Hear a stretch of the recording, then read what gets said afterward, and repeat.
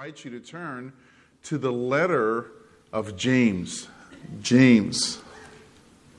I've titled this series that we're going to go through the book of James, Life Under the Lordship of Christ. Life under the Lordship of Christ. I'd like to read our verse for this morning. James chapter 1, verse 1. James, a slave of God and of the Lord Jesus Christ, to the 12 tribes who are dispersed abroad, greetings. Let's pray. Oh, Father, thank you so much for the joy that it is to gather again and bring our attention upon your truth. This marvelous letter that you have preserved in your word so that we might align our lives in joyful submission to the Lordship of our Lord Jesus Christ. Our standing before you is based upon his righteousness imputed to us. And I thank you so much, Lord, that now we have the joy of living out what it looks like to live under the Lordship of Christ. And I pray, Father, as we start this new series through the book of James, that you would open our hearts and lives, and that we would not just fill our minds with more truth, but that truth would penetrate deep in our hearts, that it arrests our affections, our attitudes, our thoughts, and our priorities, so that we may live to your glory. Father, that is our greatest joy, to worship you as you deserve. Thank you for making that not only possible, but actual in the lives of your people, all because of your faithfulness. Teach us, instruct us, correct us, put us on the path of righteousness for your name's sake. And may we, by the end of this letter, be more faithful instruments in your hands for your glory. In Jesus' name we pray. Amen. A gracious heart is like a piece of good ground, that having received the seed of mercy produces a crop of obedience. So I was thinking about how do you begin a series and like this in the book of James. I thought, hey, that one actually speaks. People understand that. We live in an area where crops are grown. And what an awesome truth that Thomas Watson says here, that because of the mercy of God penetrating our hard hearts, saving us through the precious work of Christ, what ought to be the produce is a heart of obedience to him. A heart of obedience. And so we come to a new milestone for us in our church once again as we start the book of James. And as I thought of, and for a while now, thinking of what would be the next step after investing years and years in beholding the glory of the Lord Jesus Christ. Not just in my own preaching, but also in Pastor Brian's preaching through the book of Philippians and through Colossians. What would be the next logical conclusion to our life and to our church in response to the glory of Jesus Christ? And I could think of no other or even a greater book than that of the book of James. Book of James being the first New Testament letter written. Shortly thereafter, give it about 13, 14 years after the life and death and resurrection of the Lord Jesus Christ, James writes to the believers, to the Jewish Christian believers, that Jerusalem church, to encourage them to take what they knew about Christ, what has been entrusted to them about Christ, and to not lose heart, but to live for Him.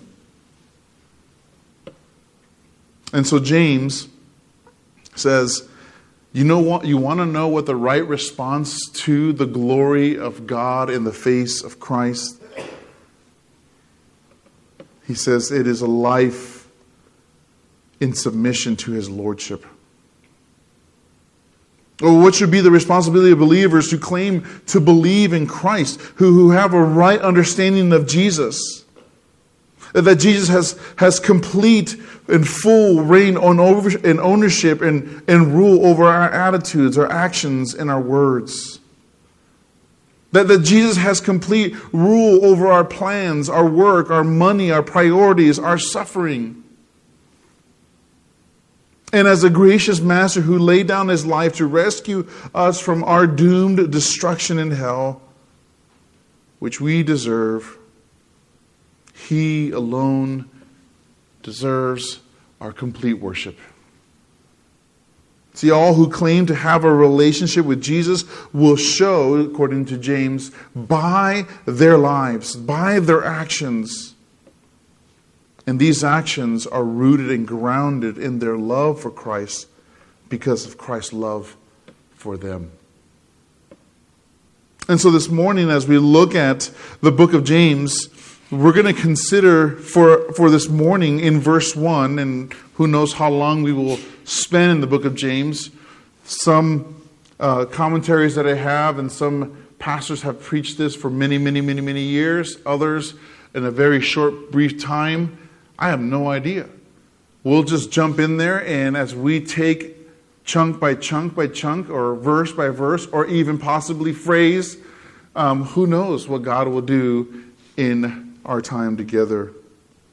But for this morning, I want us to consider the letter of James, and verse 1 really helps us to serve and set the tone for the rest of the letter. And we're going to consider and look at 3 lessons that will prepare us not only for the study of the book of James, which again, that's the design I believe verse 1 has for us, not only to prepare us for that kind of study, but also for a life of worshipful obedience to our Lord Jesus Christ. And the first lesson is this: God saves in His timing and in His way. God saves in His timing and in His way. You see, the reality is that the fact that the half-brother of the Lord Jesus Christ is writing this letter demonstrates the sovereign grace of God over our salvation. He saves in His timing and in His way. And so as we approach this letter, we come to first an understanding of who is this James? Who is this James? Well, the name James is popular in the New Testament, occurs over 42 times. And of all those names compiled together, when you begin to investigate, there are really only 4 options in the New Testament who bear the name James and can be a candidate for writing this letter. Of those 4 options, really the only option, and most scholars would agree, that this is James, the half-brother of the Lord Jesus Christ. He doesn't identify himself in that way. As a matter of fact, he doesn't really identify and say much about himself. But what he does is very critical. He would have been well known. He would have been one who the believers would have known and been shepherded by. So this James here that begins this letter is the half-brother of the Lord Jesus Christ. And I say half-brother to Jesus because Jesus' mother conceived him by the Holy Spirit. Joseph was not Jesus' biological father, but his legal father. However, after Jesus was born, we're told in the New Testament that Joseph and Mary had more children. You can take your Bibles real quick and go with me. This is a critical point, especially in light of living in times in which we exist, where the Roman Catholic Church has taken this and made it what it's not. And in Matthew chapter 1, verse 25, after Jesus was already born, it says this, well, we'll go to verse 24. It says, "And Joseph awoke from his sleep and did as the angel of the Lord commanded him, took Mary as his wife. But he kept her a virgin," and notice this, "until she gave birth to a son." Speaking of Jesus, whom the angel said Mary is pregnant with. And he called his name Jesus. So Joseph is not Jesus' father. He was conceived by the Holy Spirit. But after Jesus was born, Joseph and Mary had more children. Jesus actually had about 6 siblings that we know of, 4 brothers and 2 sisters, minimum 2 sisters. Those times, families were big. And so that's why when you get to the account of the feeding of the 5,000, it's not unheard of to say, well, it was just the men that were accounted for, but not including the women and children. And you include all that, and then you include even the household, the servants who would be part of that family. You're looking at 25,000 people. But Jesus had 6 other siblings. We notice this because if you go to Matthew 13 again, Matthew chapter 13, and look at verse 55, when Jesus comes back and he turns and sets to do some miracles in Nazareth where he grew up at. It was a sad return because the people didn't believe in him. As a matter of fact, the end of that passage in verse 58, it says, he did not do many miracles there because of their unbelief. And what was their treatment of Jesus? In verse 55, we're told this, is not this the carpenter's son? Is not his mother called Mary and his brothers James, Joseph, and Simon, and Judas? And they're like, hey, we know this guy. We've seen him grow.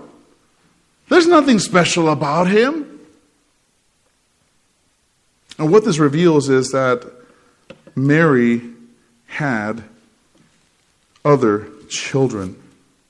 James was the second oldest after Jesus. Second oldest. And this is important for you to know because in the 3rd and 4th century AD, the idea started to gain weight that the Roman Catholic invented the idea of the perpetual virginity of Mary. That is, that Mary continued after Jesus was born as a virgin, and therefore was revered as the Mother of God or the Queen of Heaven. And so as the Mother of God or the Queen of Heaven, she wouldn't defile herself in sexual relations and have more children. But the Bible never uses those terms to refer to Mary in that way. And not only that, as we look at the text, as we saw just even in that one verse, you can see that also in Mark chapter 6, verse 3, that Mary had other children. And not only that, it's an unbiblical view of sex within marriage between a man and a woman committed for life. Because you see, sex is designed by God and should be upheld as a beautiful gift given to a married couple. And so, that idea is a false idea, is a heretical idea to say that Mary also is one who is sinless. but she had other children. And James was often, even from the Roman Catholic perspective, considered either one, the stepbrother to Jesus from a previous marriage that Joseph had, or they redefined the term as brother to redefine it as cousin. It was the cousin of Jesus. But there is a word in the New Testament that exists for cousin. And James in the New Testament doesn't use that when it refers to his siblings. So the New Testament makes it clear that after Jesus was born, Joseph and Mary had other children. And this is very critical because in our understanding, who is this James? This James is the half-brother of the Lord Jesus Christ. What was James' life, though, like growing up? What was his life growing up? Well, I would tell you this. James grew up in the most spiritually privileged home to have ever existed. He had Jesus living in his house. All of the siblings grew up in the most spiritual, privileged home. We're told sometime after Jesus' 12-year-old time in the temple, where he and Mary come and they leave Jesus in the temple, and for 3 days he's missing, and then they come back. That is the last time that we hear of Joseph. So sometime between that and Jesus' ministry, somewhere in there, and scholars believe that it was earlier on in the family's life that Joseph had died.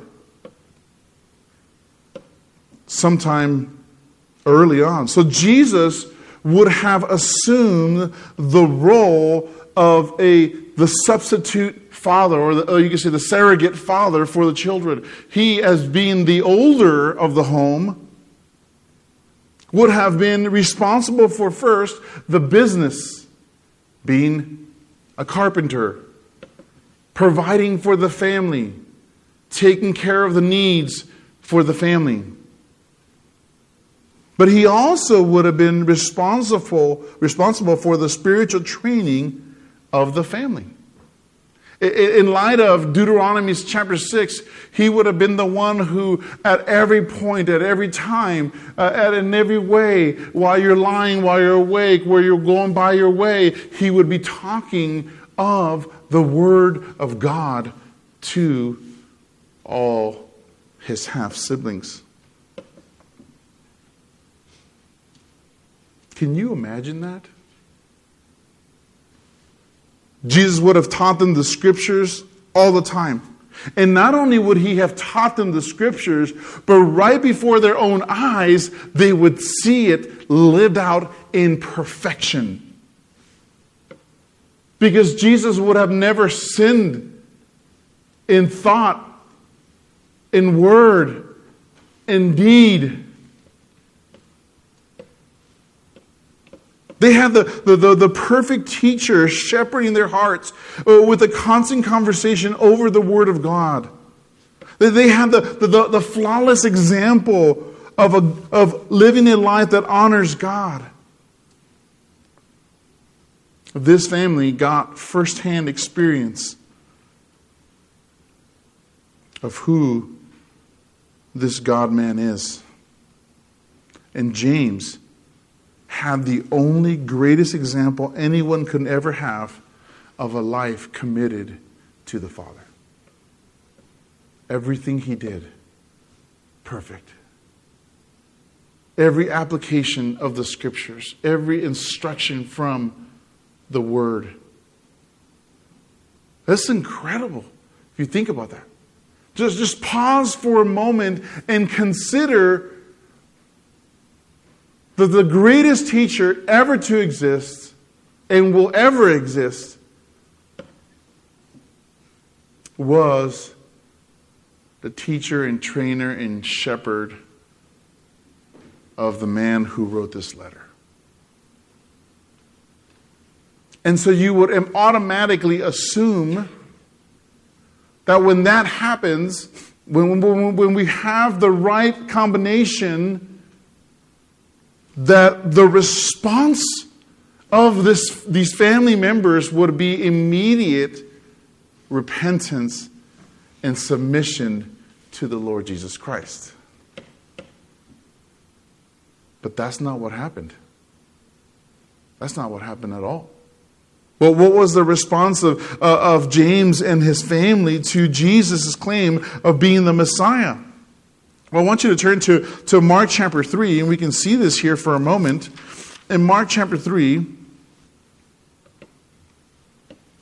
and we will find out that the response to Jesus was not a positive response, but rather a negative response. It reveals the hardness of man's heart apart from God coming in and regenerating them.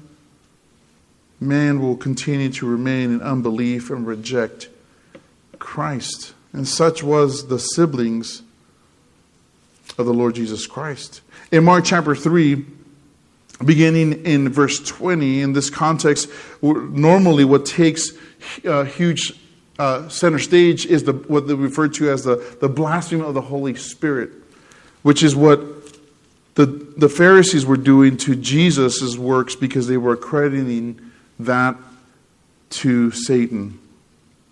But I want you to notice in verse 20, where we find the first time it mentions Jesus' family coming to meet him after he began his ministry. And what you find here is unbelief. In verse 20 we read, "And he came home," and here home not necessarily to Nazareth, but home, his headquarters was in Capernaum, and it was in Peter's house. And it said that the crowd gathered again to such an extent that they could not even eat a meal. Now that's a pretty crowded spot to not be able to eat.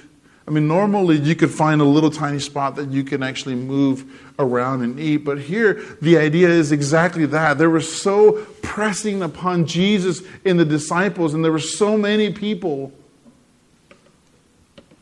that food was not even considered at that point necessary or unable to eat it. And notice in verse 21, when his own people, literally family, heard of this, they went out to take custody of him, for they were saying, "He has lost his senses." The idea of taking custody is literally the idea to arrest somebody, to go and seize them and take control of them and get them out of there. Why did they do this? Because they said he has lost his senses. He's mentally unbalanced. He's acting like a religious fanatic. They thought that he was going crazy. His zeal borderline of insanity. And again, what this reveals is that they were unwilling to accept that Jesus was the long-awaited and promised Messiah. Instead, they thought he was crazy. So then Jesus, in verses 22 to 30, has a discussion with the religious leaders about their blasphemy against him. And then at the end of this chapter, beginning in verse 31, we're told here, again, a further response, and then even what Jesus says, true family members, those who belong to his household, what is their mark and what are they defined as? And he says this, beginning in verse 31, "Then his mother and his brothers arrived, and standing outside, they sent word to him and called him. A crowd was sitting around him, and they said to him, 'Behold, your mother and your brothers are outside looking for you.' And answering them, he said, 'Who are my mother and my brothers?' And looking at those who were sitting around him, he said, 'Behold, my mother and my brothers. For whoever does the will of God, he is my brother and sister and mother.'" Incredible. Jesus says that obedience to God's word shows a person belongs to his family. And though James, the half-brother of the Lord, did not submit to Jesus' lordship over his life, this statement that Jesus made is very critical. Very critical. Especially the emphasis that it played in the book of James. Again, though James did not submit at this time to Jesus, in the timing of God, when God the Holy Spirit saved him, these words were the hallmark of his life. So much so that he was known as James the Just, the man who was a pious man, a man who lived a holy life before God.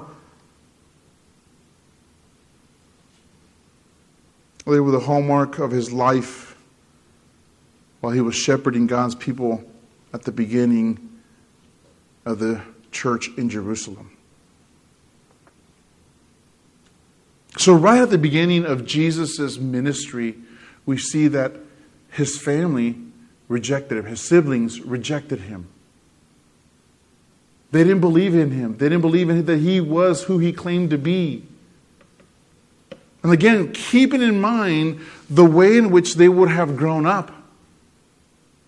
So now let's fast forward to about 6 months before the crucifixion. 6 months before the crucifixion. And you go to John chapter 7. John chapter 7. And remember, when we were in this passage, we saw this ourselves. In verse 1, we read, "After these things, Jesus was walking in Galilee, for he was unwilling to walk in Judea because the Jews were seeking to kill him. Now the feast of the Jews, the feast of the booths, was near. Therefore his brothers said to him, 'Leave here and go into Judea, so that your disciples also may see your works which you are doing. For no one does anything in secret when he himself seeks to be known publicly. If you do these things, show yourself to the world.'" And notice what John says regarding his brothers. For not even his brothers were believing in him. So not only did they reject Christ at the beginning of his ministry, though being aware of his works, they even say that there. They saw his works. They heard him teach. They heard him teach when he was young, when they were young, and they heard him teach as an adult. They saw the miracles and the things that only God can do. And yet, even here, they still remained in unbelief. Of all the years of a perfect holy life, a flawless teaching of the Scriptures, they still rejected Christ. This, my friends, was James. No other person would have received the most glorious shepherding and the living example of godliness than James, the half-brother of the Lord. Let me just pause here for a moment and just say, for those of us who are discipling, as we are called to invest our lives and make disciples, for parents who are constantly pouring their lives in their kids, teaching them the Scriptures,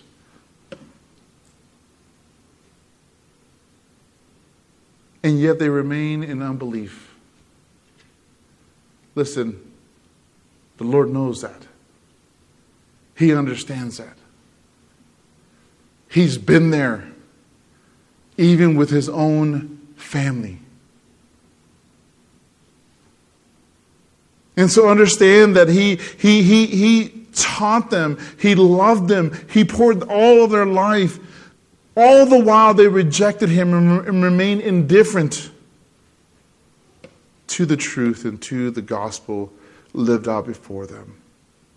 He understands and he knows.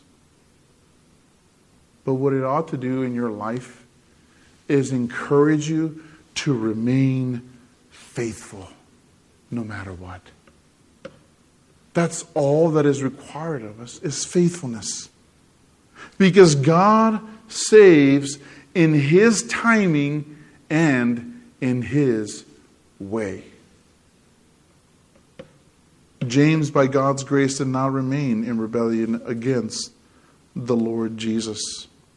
So when did James become a believer of the Lord Jesus Christ? We're not specifically told. We are told in 1 Corinthians chapter 15, verse 7, where Paul says that Jesus made a special appearance after His resurrection to James.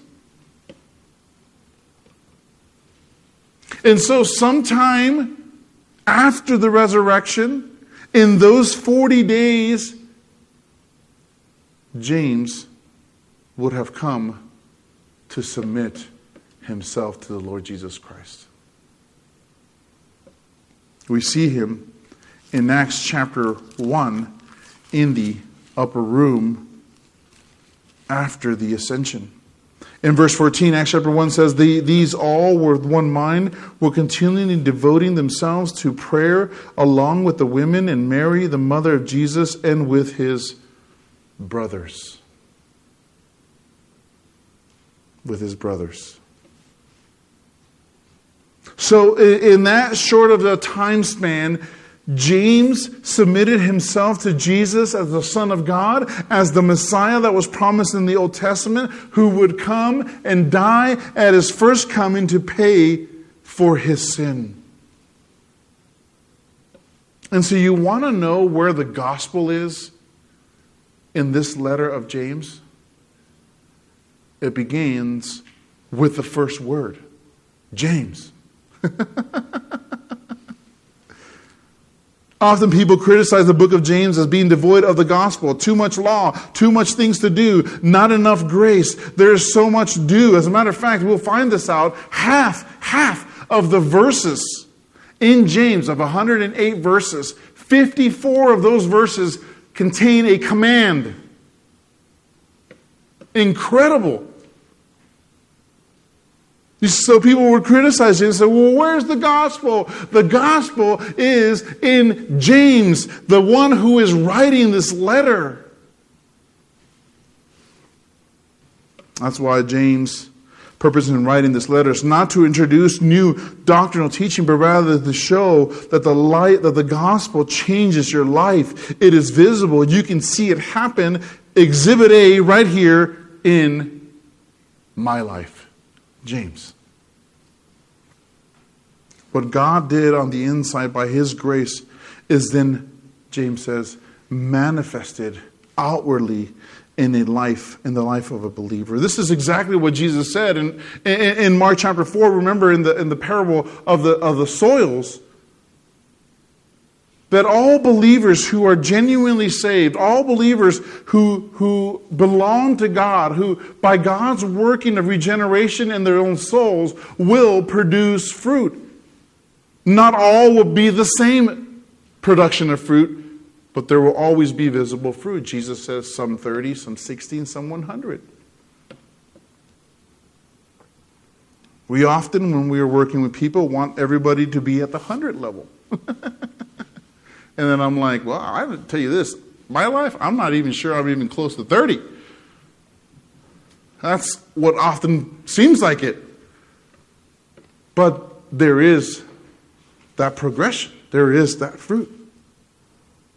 And so James says in his book, as he's writing this right at the beginning, he in introducing himself, we had to pause where we often hurry up and move on. We pause here to consider the gospel on display in transforming a man who sat under the Lord's teaching for many years. You say over 30 years maybe? Depending on how old James was when he came to know Christ. 30 years. And we want results like now. We want to go to the jail and see everybody converted, right? We want to go and street preach, and we want to see people come into repentance in Christ. We want to see our kids. Hey, I thought, didn't Proverbs say that, if I taught them the scriptures, they're not going to go wayward? Isn't that what I was hoping in? First of all, that's not a promise. It's actually a warning to parents to be actively involved with your kids. Regeneration is the work of God. Salvation is the work of God in His timing and in His way. But when it happens, there is complete change. And so James says true salvation displays visibly active change. And so 14 years after Jesus' death, resurrection, and ascension, he reminds the believers of what life should continue to look like under the Lordship of Christ.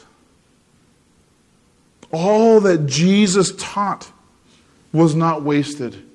All the investment that he did in living his life before those who sat under his teaching before his public ministry and then in his public ministry, all of it was not wasted, but was prepared and being used by God to, in His timing, bring about the supernatural work of saving him and his siblings by the power of the gospel.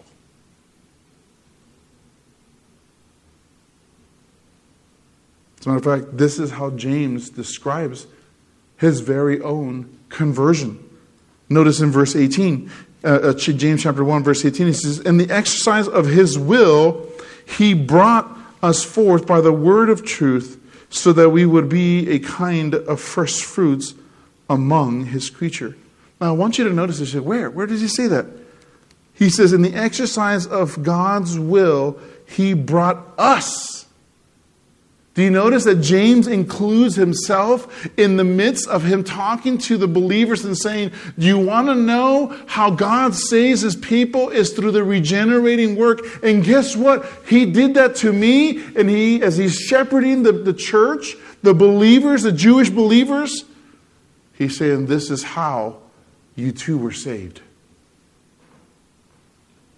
Again, he shows us the method of God's salvation always is through the preaching and teaching of the Word. And it might not be in that moment in which you are doing that, but it's not outside of that. That is exactly what the Holy Spirit uses in His timing and in His way to bring about genuine salvation.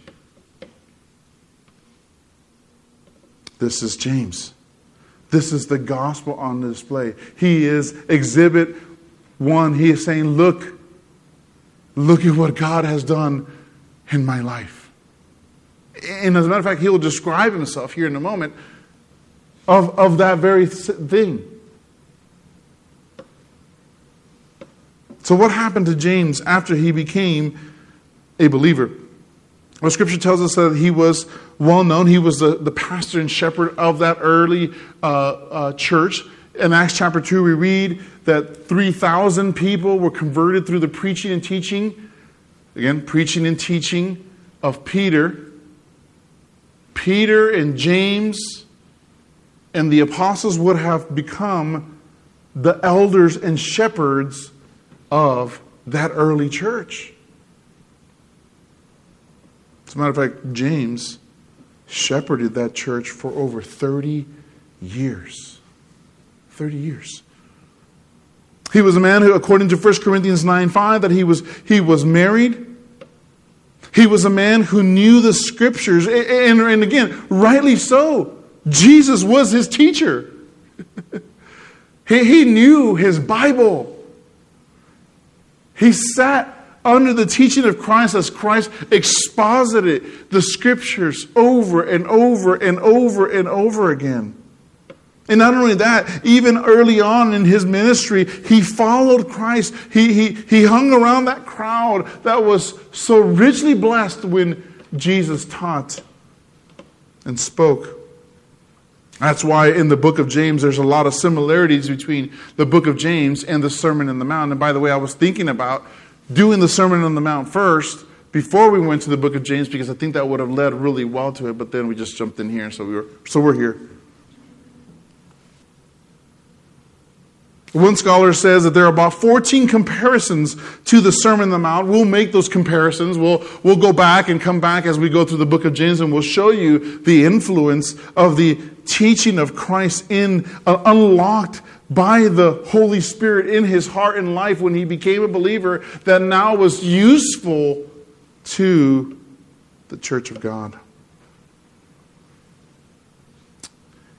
He was such a respected elder and shepherd of the church that when the issue came up, the issue of salvation and the inclusion of Gentiles, he presided over that council in Acts chapter 15, and by the kindness of God led to the decision of that meeting. And according to the book of Acts, James then became, again, one of the shepherds, one of the elders, one of the pastors of the Jerusalem church for nearly 30 years. He spent his life proving and showing and demonstrating that Jesus is the Messiah. And then in light of Jesus, the Messiah, our lives, those who claim to believe in him must demonstrate that by their actions. Paul would later refer to him as one of the pillars of the church in Galatians 1:19 and 2:9.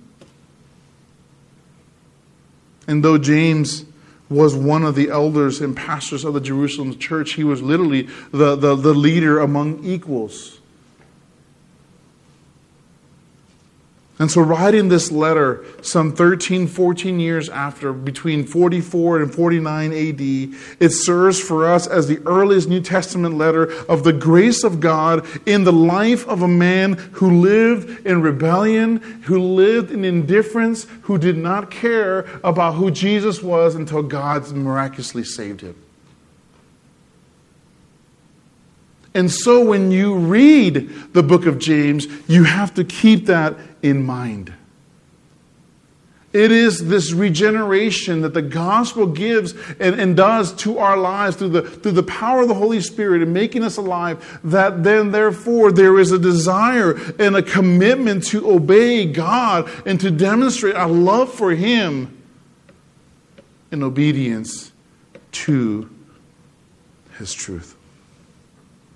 James is exhibit A of the gospel transformation. My friends, the same means in which we have in making disciples is the same that our Lord employed. The Word of God. The Word of God. James did not become a believer because he saw the resurrection of the Lord Jesus Christ. You say, how do you know that? Remember in Luke 16, when Jesus was given the parable of the rich man and Lazarus? One goes to Abraham's bosom, heaven, and the other to Hades or hell.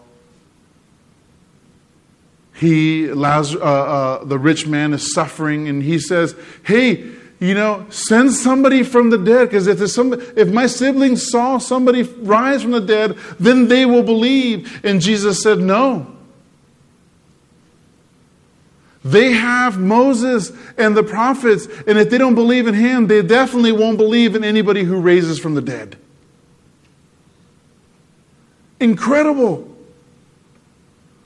The value of the Word of God upheld by the King of Glory, the author of that text and of that Scriptures, who applied it over and over and over again, and there was no results in his sibling's life until after God did his miraculous work in his timing and through the preaching of his Word. My friends, God saves his people in His timing and through the preaching of His Word. And this should be a great encouragement for us to continue to instruct, continue to disciple, continue to pray for those God has placed in our lives who are asking to be helped and want to grow, to invest our lives, and even if we don't see any of the results that we would like to see in that moment, trusting that God will do the work eventually in His heart, in their hearts. Whether it would be in the hardness of His heart, of their hearts, or whether it would be, in the case of James, a transformation, a true transformation. This is James. So one of the lessons that we can learn is that God saves in His timing and in His way. The second lesson is obedience is the mark of a true believer. And you can see that in the rest of that first part of that verse. James, a bondservant of God and of the Lord Jesus Christ. Now, I read that to you as it reads in the New American Standard. But that word bondservant is literally the word doulos in the original. Most translations have it as servant or bondservant. The Net Bible, the Holman Christian Standard Bible, and the Legacy Standard Bible translate that to what the Greek word doulos literally is, and that is slave. Slave. And this is critical because in the original, that word is actually at the end. It's actually literally James of God and of the Lord Jesus Christ, slave. And what he's trying to show you is, this is who he is a slave of. Very emphatic. You kind of lose that a little bit here in the English just to sound more like how we speak. But it is critical.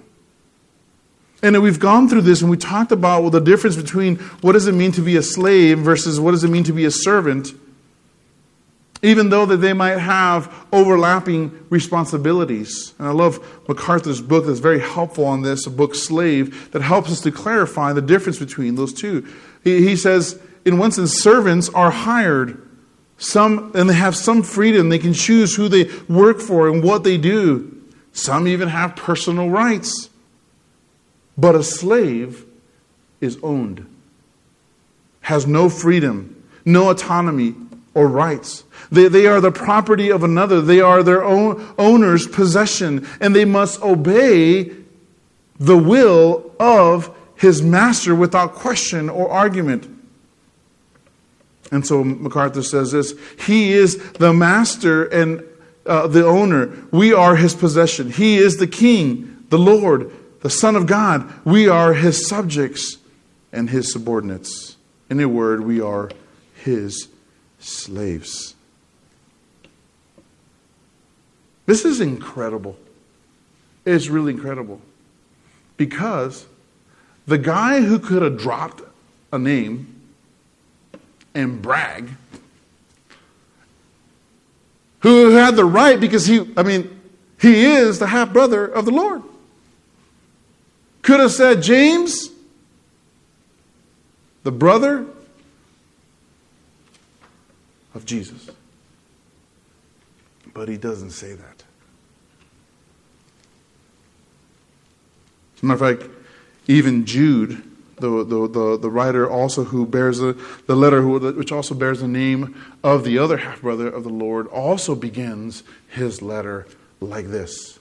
Jude, a slave of the Lord Jesus Christ. He doesn't take the time to say and boast about himself, but rather he wants to put the emphasis upon Christ. And as a slave, he calls himself Christ's slave. And therefore, as his slave, what he is writing is not his own words, but rather the words of his master. Through his servant. And so this letter carries that kind of authority of the King of Kings and the Lord of Lords. It also demonstrates the fact that he truly belongs to Jesus Christ. It carries the most glorious benefits a believer can have. James is saying, I am doing what I'm doing because I am a slave of Christ, and I just am glad to do what I'm told. He says, my life is not my own. I don't get to decide what to obey from God's word or what not to obey. I don't get to determine when to obey and when not to obey.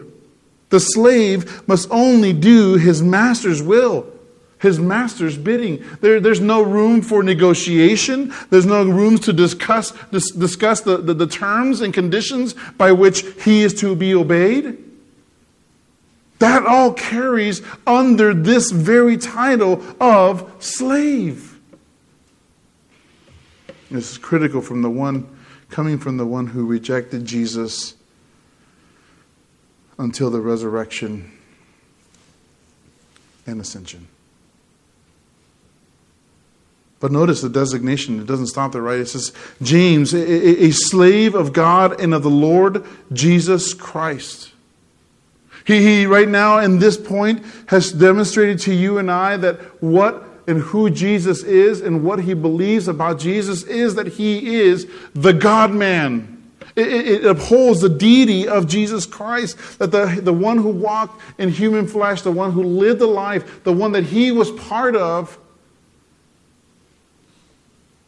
he is the Son of God. He is God. One commentator says, for a strong monotheist like James, it would have been unthinkable thus to name Jesus Christ as equal with God if he rejected his true identity. And so James redeems this and brings back to the audience that he is writing to, and he says, listen, remember, we belong to another. We've been purchased by the blood of Christ. We don't get to do what we want to do. But it carries the greatest hope. Because a slave doesn't have the cares of a free man for all that he needs. For his responsibility is provided by his master. And he serves the most gracious master of all the universe. But notice again, just in the change and shift of James, and again, the not only in his life, though not lived out here before us, but also in his view of Christ. Notice the three titles that he refers to the Lord. The Lord Jesus Christ. Remember, we're talking about titles. He says he sees Christ as Lord. He is his master. He's the one who rules over his life. He sees him as Jesus. The human one who walked is none other than his Savior. And he is the Christ. That's not his last name, but rather the title reserved for Messiah, the long-awaited one to come to rescue his people from their sins. That is the transformation. And he says, this is why he writes the way he does in the book of James. This is why when you read it, it's going to be convicting. It's going to hurt because oftentimes we're comfortable, and especially in times when it counts and we have to pay and take it under the chin for the Lord. When you are no longer received by others as something that you have to say is good for their soul. This was the audience in which James is writing. James is writing to a people who know the truth, who have seen, who have been taught by this pastor for 30 years. Who because of, and we will see here in a moment, because of persecution, have fled. And instead of becoming more like Christ and obeying Christ, they become less. And so James says, no, you know what? If you have true salvation, it will demonstrate in your life in obedience to me. This is James' view of the Lord Jesus Christ.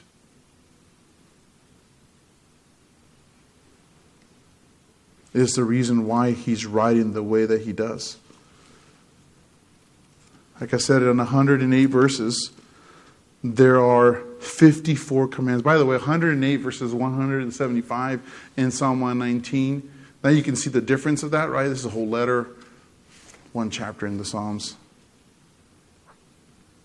James says, knowing the right things,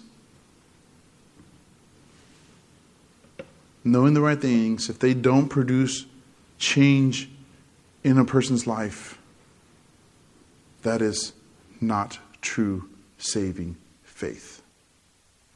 Which is why in his letter throughout it, he will bring scenarios and situations that the people find themselves in to be able to examine the genuineness of their faith. The quality of their daily life and attitude and actions.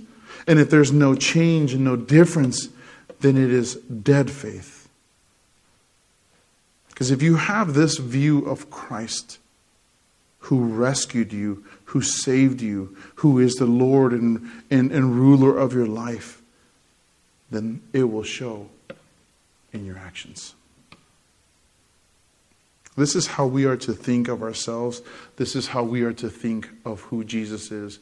And this is how we are to approach the book that we're going to study, which then therefore leads, because of what he's done, to true change. We have, if we are the slave of God, we will be able to do what God has called us to do.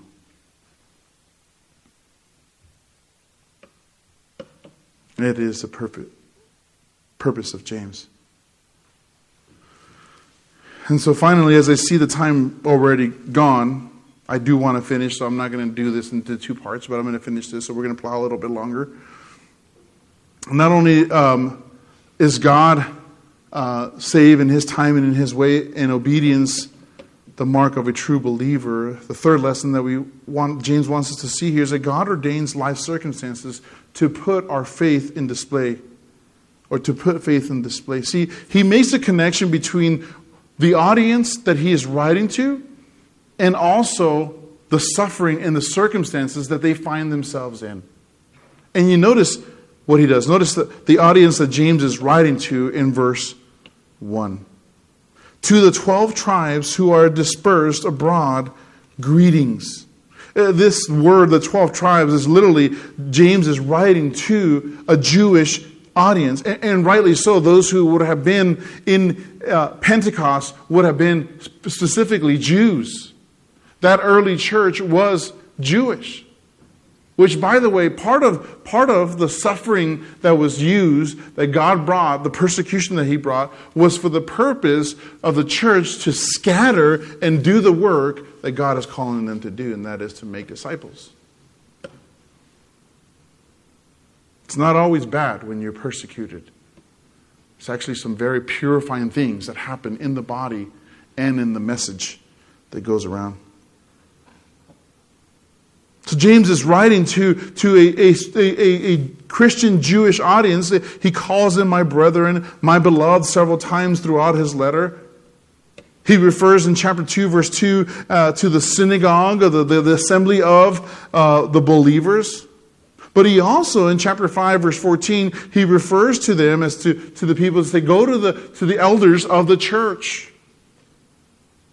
And so he's writing to those who put their faith in Jesus as the Messiah, who claim to have believed and submitted to Jesus,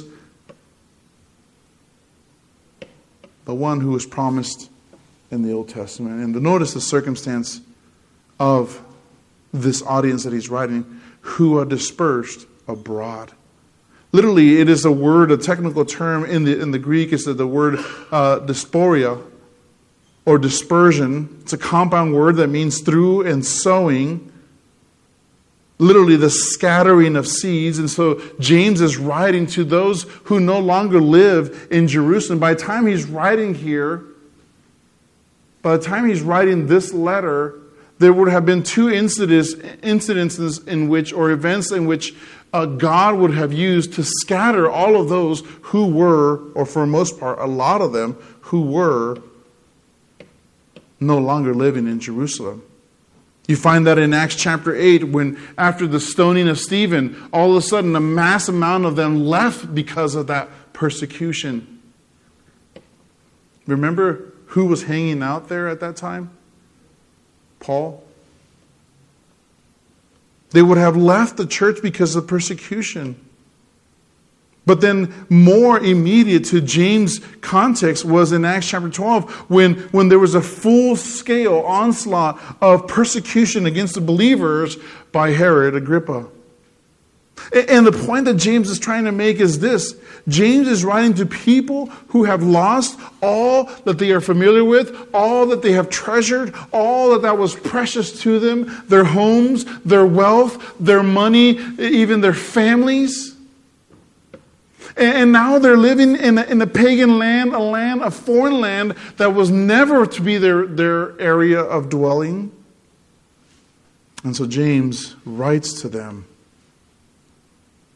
to encourage them to still, in the midst of that time, to remain faithful to the one whom they have pledged to submit to, whom they are slaves to.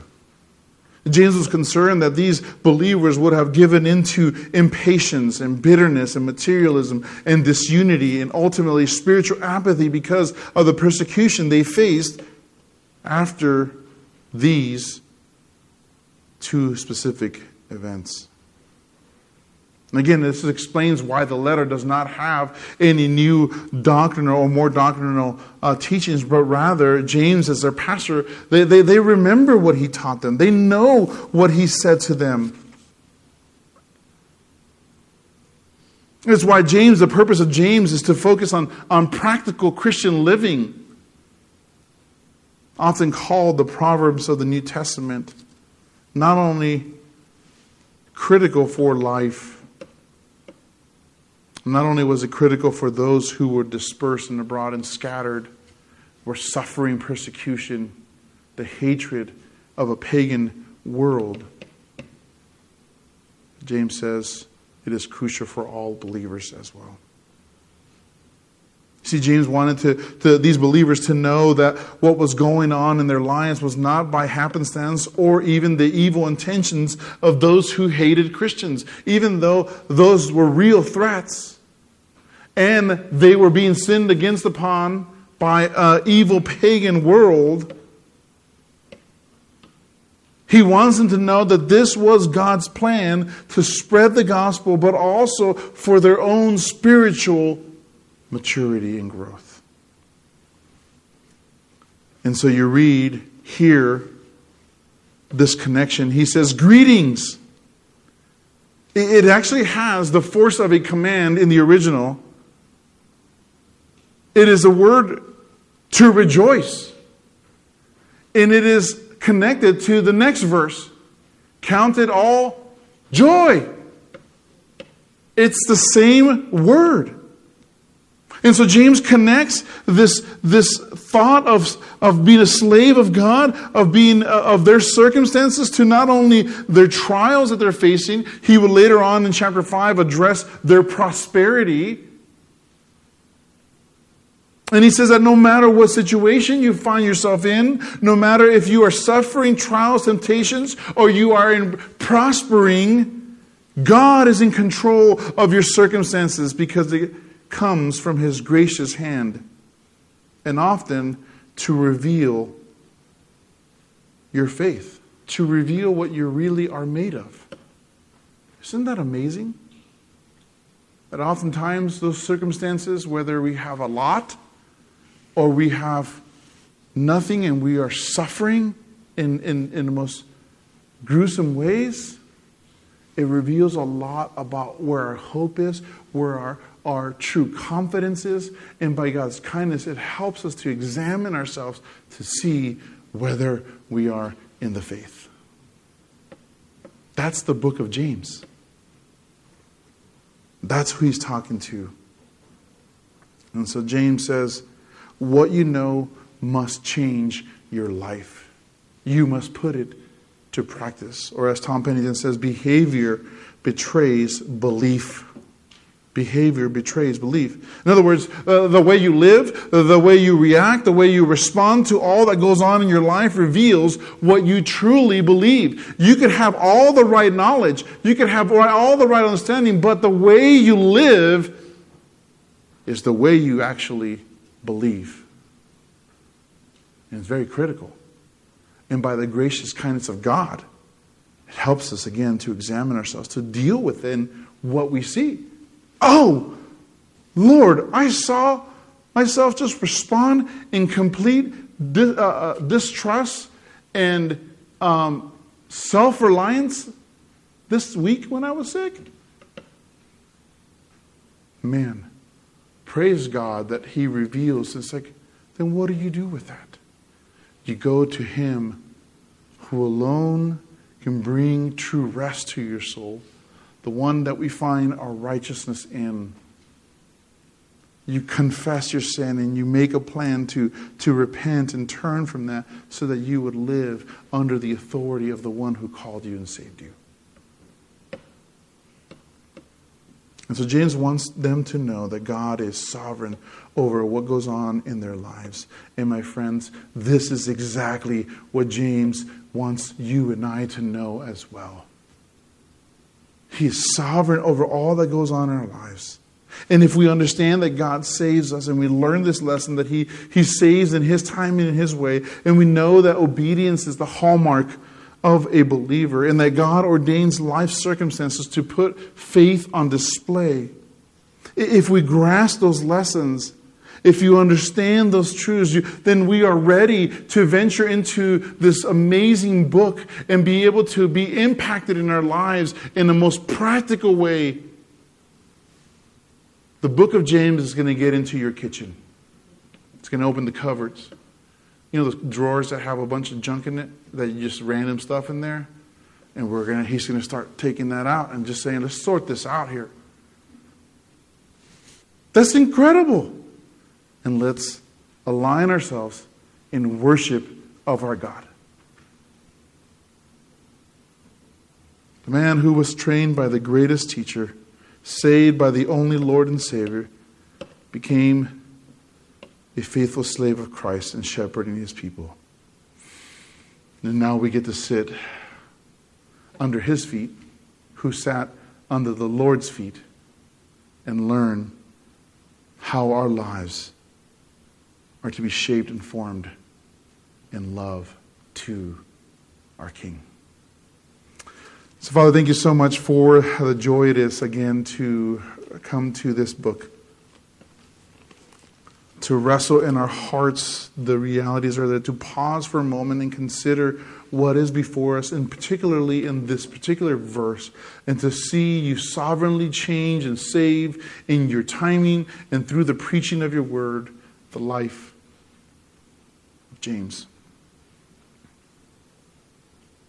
And that as a slave of God, we are yours. And that there will be evidences of obedience in our lives. And that you will bring about all the circumstances that is necessary to cause us to put our faith on display, to reveal to us what we truly are resting upon for our salvation. Oh, Father, may you use this letter as we begin this book to change us so that we might be useful in your hands for your glory. We thank you for this time together this morning and for what you are going to do in and through our lives. In Jesus' precious name I pray. Amen.